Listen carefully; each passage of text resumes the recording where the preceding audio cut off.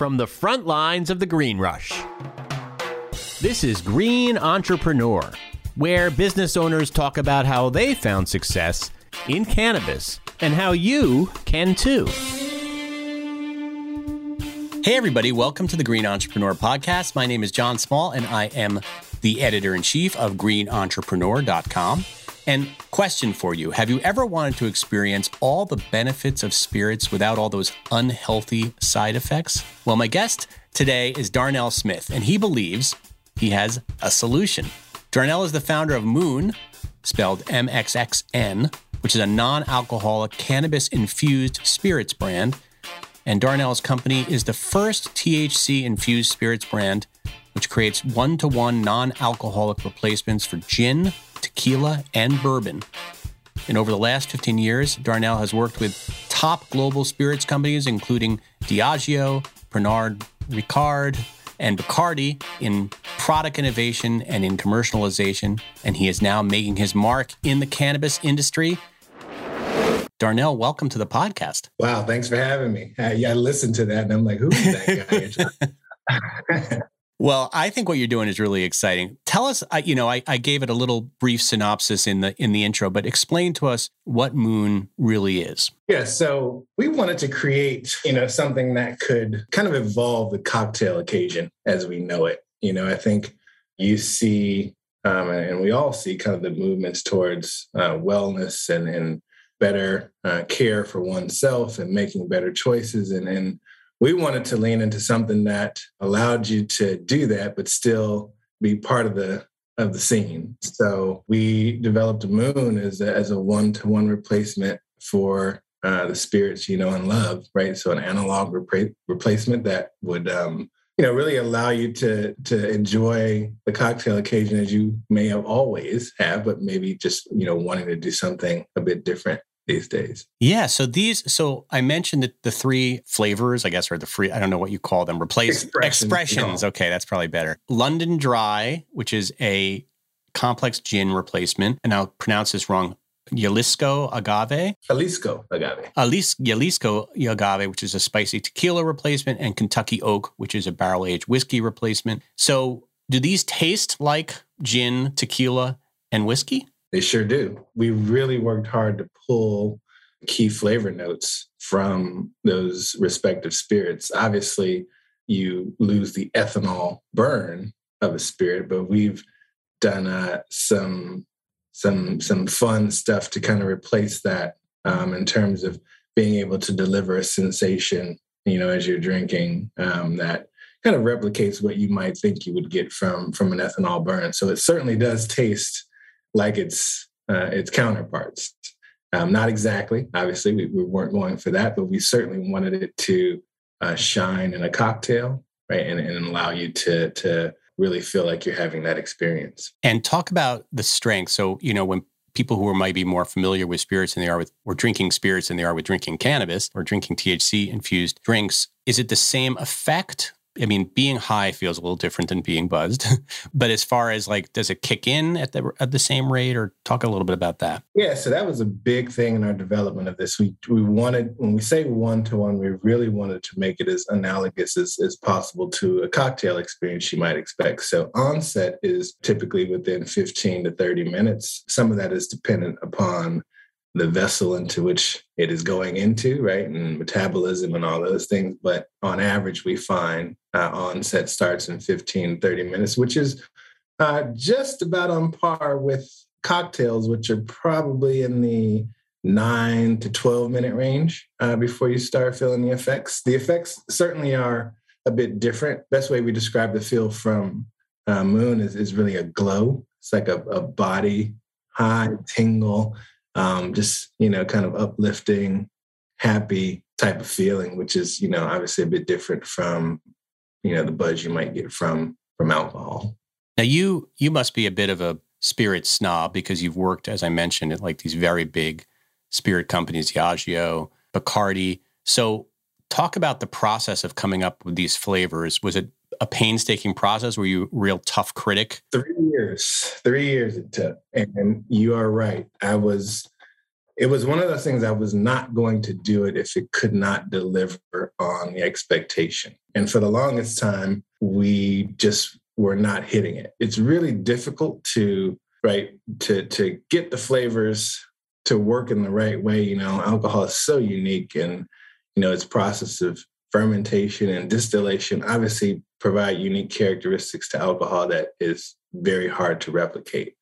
But once you dig into the flavor notes and you think about how we experience beverages from a smell standpoint to a tip of the palate to mid palate, all the way to the finish, we worked on each of those parts, and they all took quite a bit of time. And so we started, when we first started this, we realized we were approaching it the wrong way, right? We were looking at a bottle of spirits and we were trying to get what we were doing to taste exactly like a spirit, which is impossible with the absence of ethanol. But what we realized was we really need to start developing this through the lens of the cocktail, because that's the vessel in which we hope and expect people to enjoy this. And once we did that, it really changed our whole process in terms of how we honed in on what flavors we wanted to distill from, natural flavor extracts and botanicals. And really what we focused on, and it was really, will this show up in a cocktail once there's ice in it, once there's other ingredients in it, will it shine through? And once we did that, it started to go warp speed in terms of development. And of course, we had to bring in some even more discerning palates than my own. So we had a few Michelin chefs involved. We had obviously some world-class mixologists who, if I would have gotten one more thumbs down, I think I might have. Well, talk to me about that. So they were just like, this doesn't work for me. Nah, this is not it. This is not it. And I remember the day, they didn't all come at the same time. The gin was first. We nailed that. And so it gave us some wind, in our wings, so to speak. The tequila came next, and the bourbon is very difficult, right? To the aging process and the oak and the vanilla and the caramel and the things that you want to pull forward and that are hard to do without actually aging it in a barrel. So that one took us the longest. And I'll be honest, like even to this day, I'm still like, I wonder what else I can do. Like it's always a constant evolving process in terms of like just honing in on the flavors. But I mean, it has been quite the journey, but well worth it. Why did you pick those three essences? Well, we looked at consumption habits in terms of spirits consumptions and obviously consumption. And obviously we wanted to start with expressions that were pretty mainstream and could be very versatile when you put it on a back bar and what you wanted to do with it. We do have some in R&D that are maybe less on the beaten path, at least from a consumption standpoint, but we really look to mirror what's, selling from a spirit standpoint. And obviously tequila is like castle right now. And so that was obviously important that we had that. So it's interesting. Are these the three best-selling spirits, gin, tequila, and whiskey? Basically, once you look at it on a global perspective, yeah. And I was surprised not to see vodka on that list. Well, vodka is, except, right, the whole premise of vodka is the absence of taste. Yeah, right? it's just basically is like drinking rubbing alcohol, basically. Exactly. So while we are thinking of ways to how we might attack that, that's kind of further down the pipeline, as that's probably the most difficult one to bring forward. There's probably some guys in Russia trying to figure that out right now. Yeah, I'm sure. And what about rum? Because you worked at Bacardi for a while, so I was surprised that rum wasn't on the list. Yeah, rum is also a little bit tricky, but rum is probably next on our R&D pipeline. We're in testing right now with some variations, and we think we have a pretty awesome product that we'll bring to market here in the not too distant future. So you've mentioned that it's alcohol free. And I would imagine that's for legal reasons, right? Is that the law that you cannot mix cannabis and alcohol in a liquid? Correct. You cannot do that. People have taken our product and done what's called halvesies, right? They'll take half of, the alcohol that they were going to put in something and add moon. We don't obviously have anything to do with that. People do what they want when they get it. But for us, non-alcoholic was Do you foresee a time when that law might change? I mean, is that a silly law? Or, I mean, maybe it makes sense from a safety perspective, but. Yeah, I think it's a law that's based in just lack of evidence or understanding of how the two mix. I think there still needs to be some work done in terms of how does that actually work together. I think you see probably cannabis and coffee is a bit farther ahead on that spectrum in terms of understanding how those two things work together. I would assume as we go forward, there's certainly going to be more work put in to understand how the two really work together. So I never say never, but it's not something that we're putting on our roadmap in terms of thinking of like what happens the day when you can mix cannabis with alcohol, because that I probably can do in my sleep. Yeah, right? yeah, exactly. That's a whole different thing. So the obvious question is, well, if I just want a glass of gin or a gin and tonic, I'm going to order a gin and tonic. Why would I order a moon gin, a London Dry moon gin and tonic? And I sort of hinted at this at the intro about the sort of health benefits, but talk to me about that a little bit. Yeah, I mean, look, the end story of alcohol is no matter how you slice it, it's a toxin, right? Right. And it has obviously provided many of us lots of joy and also discomfort over the years. I think what we wanted to do was really take that out of the equation and what would happen if it were no longer a toxin and it really became something that, while we're not touting it's right the healthiest, you're not drinking kale juice here, right? Thank goodness. Thank goodness. There is celery soda, which is gross to me, but right, not very tasty. But for us, we really wanted to focus on something that is right, can just kind of be an evolution of an experience that we've been used to, and maybe in a slightly better way for you. And we think the absence of calories, our highest calorie expression has 10 calories per serving.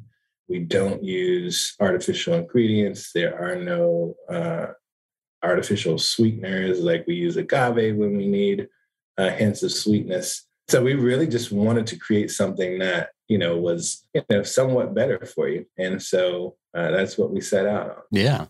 So you have this background, many, many years in the spirits industry.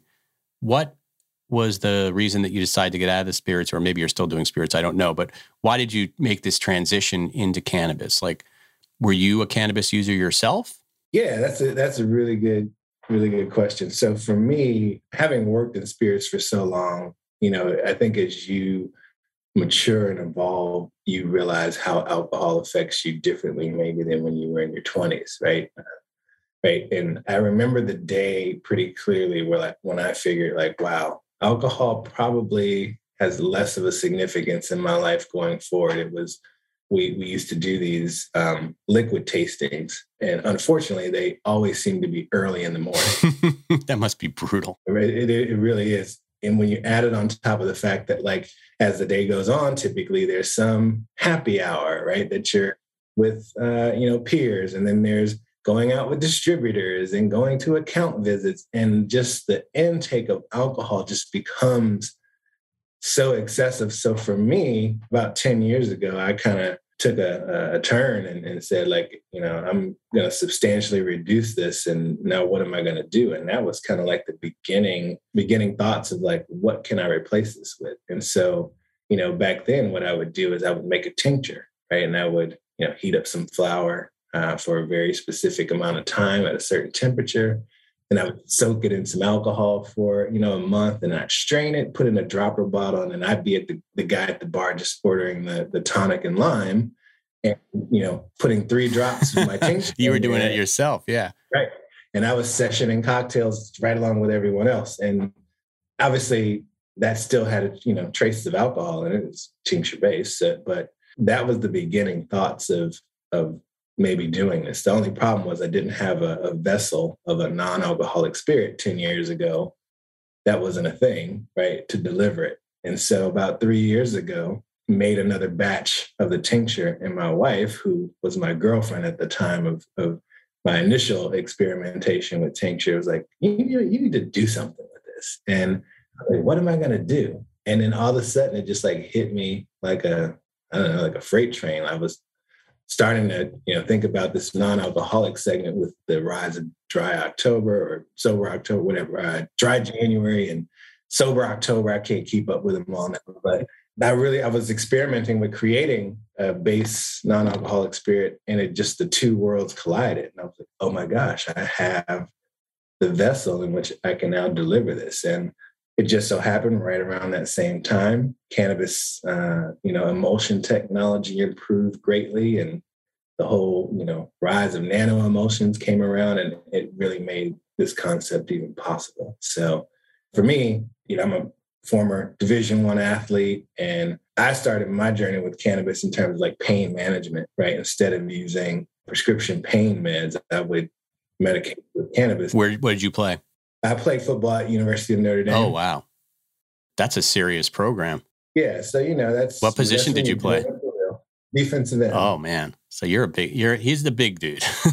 I mean, I met you. I mean, I know you're a big guy, but I didn't realize you were a football player. That's very cool. Yeah. Yeah. And so that really began my journey with cannabis, was in terms of pain management. And, obviously over the years became more recreational, and it replaced alcohol almost entirely for me. I am still invested in the alcohol space. I do imbibe in a cocktail every once in a while. I'm not the full end of the spectrum, but I would probably say 90% of what I do is now cannabis beverage based, even more so than flower. What's interesting, so when I first met you, it was at an event at a bar just a few weeks ago in Las Vegas, and they were serving spirits there. It was interesting. It was a cannabis event, but nobody was legally allowed to consume cannabis at that event. But I'm thinking that, even, right now bars can't really, I guess, serve your spirits, right?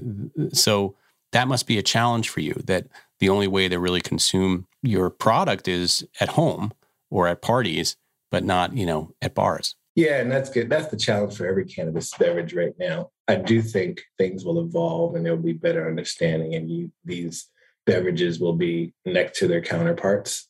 That's obviously the hope, right, for us in terms of expansion. But, I think the home bar is a very ripe area. Also, just given where we are, coming out of a pandemic and what entertaining looks like these days, it just so happened to align with, times where we're doing a lot more smaller groups at home. So for us to start with a home bar is plenty of ground to. Tell me what you learned in your years working in the spirits business that you've now taken over to the cannabis industry. Brand is king. I think when you slice hairs and, you're innovating, you're creating new liquids, I think the thing that hit me was just how similar so many of them were, right? If there was another flavor of vodka I worked on, I was going to be like, enough, and I think what you realize is that it really is, what does the brand stand for? And, how does the brand represent itself? And so I think that was one of the big learnings I had. We just so happen to have a very different product now, but, I suspect it will inspire others to join the fray. I actually hope it does, right? Because the more, the merrier. We're going to expand the segment. But we definitely thought about that as we were going through this, So the name, let's talk about the brand a minute. It's called Moon, but it's spelled MXXN. Talk to me about the decision to do it that way. Yeah, the XX represents a couple of things for us. I think first and foremost, it's a nod to the fact that, hey, we can't all ignore this is still all federally illegal, right? This is still kind of in a prohibition phase in a sense, right? Once you travel across state lines. So that XX is kind of a nod to glad to be doing this, but we also recognize that federally, this is still a crime. And two, it was more around the feeling, right? It's kind of like this warm glow, and this whole idea of XOXO was playing around when we developed the brand. And so, if we do cool things, when you mouse over it on our website at enjoymoon.com, they flip XOXO. And so it's just kind of a neat nod to the prohibition state we still exist in and operating in, but also kind of the feeling of the beverage.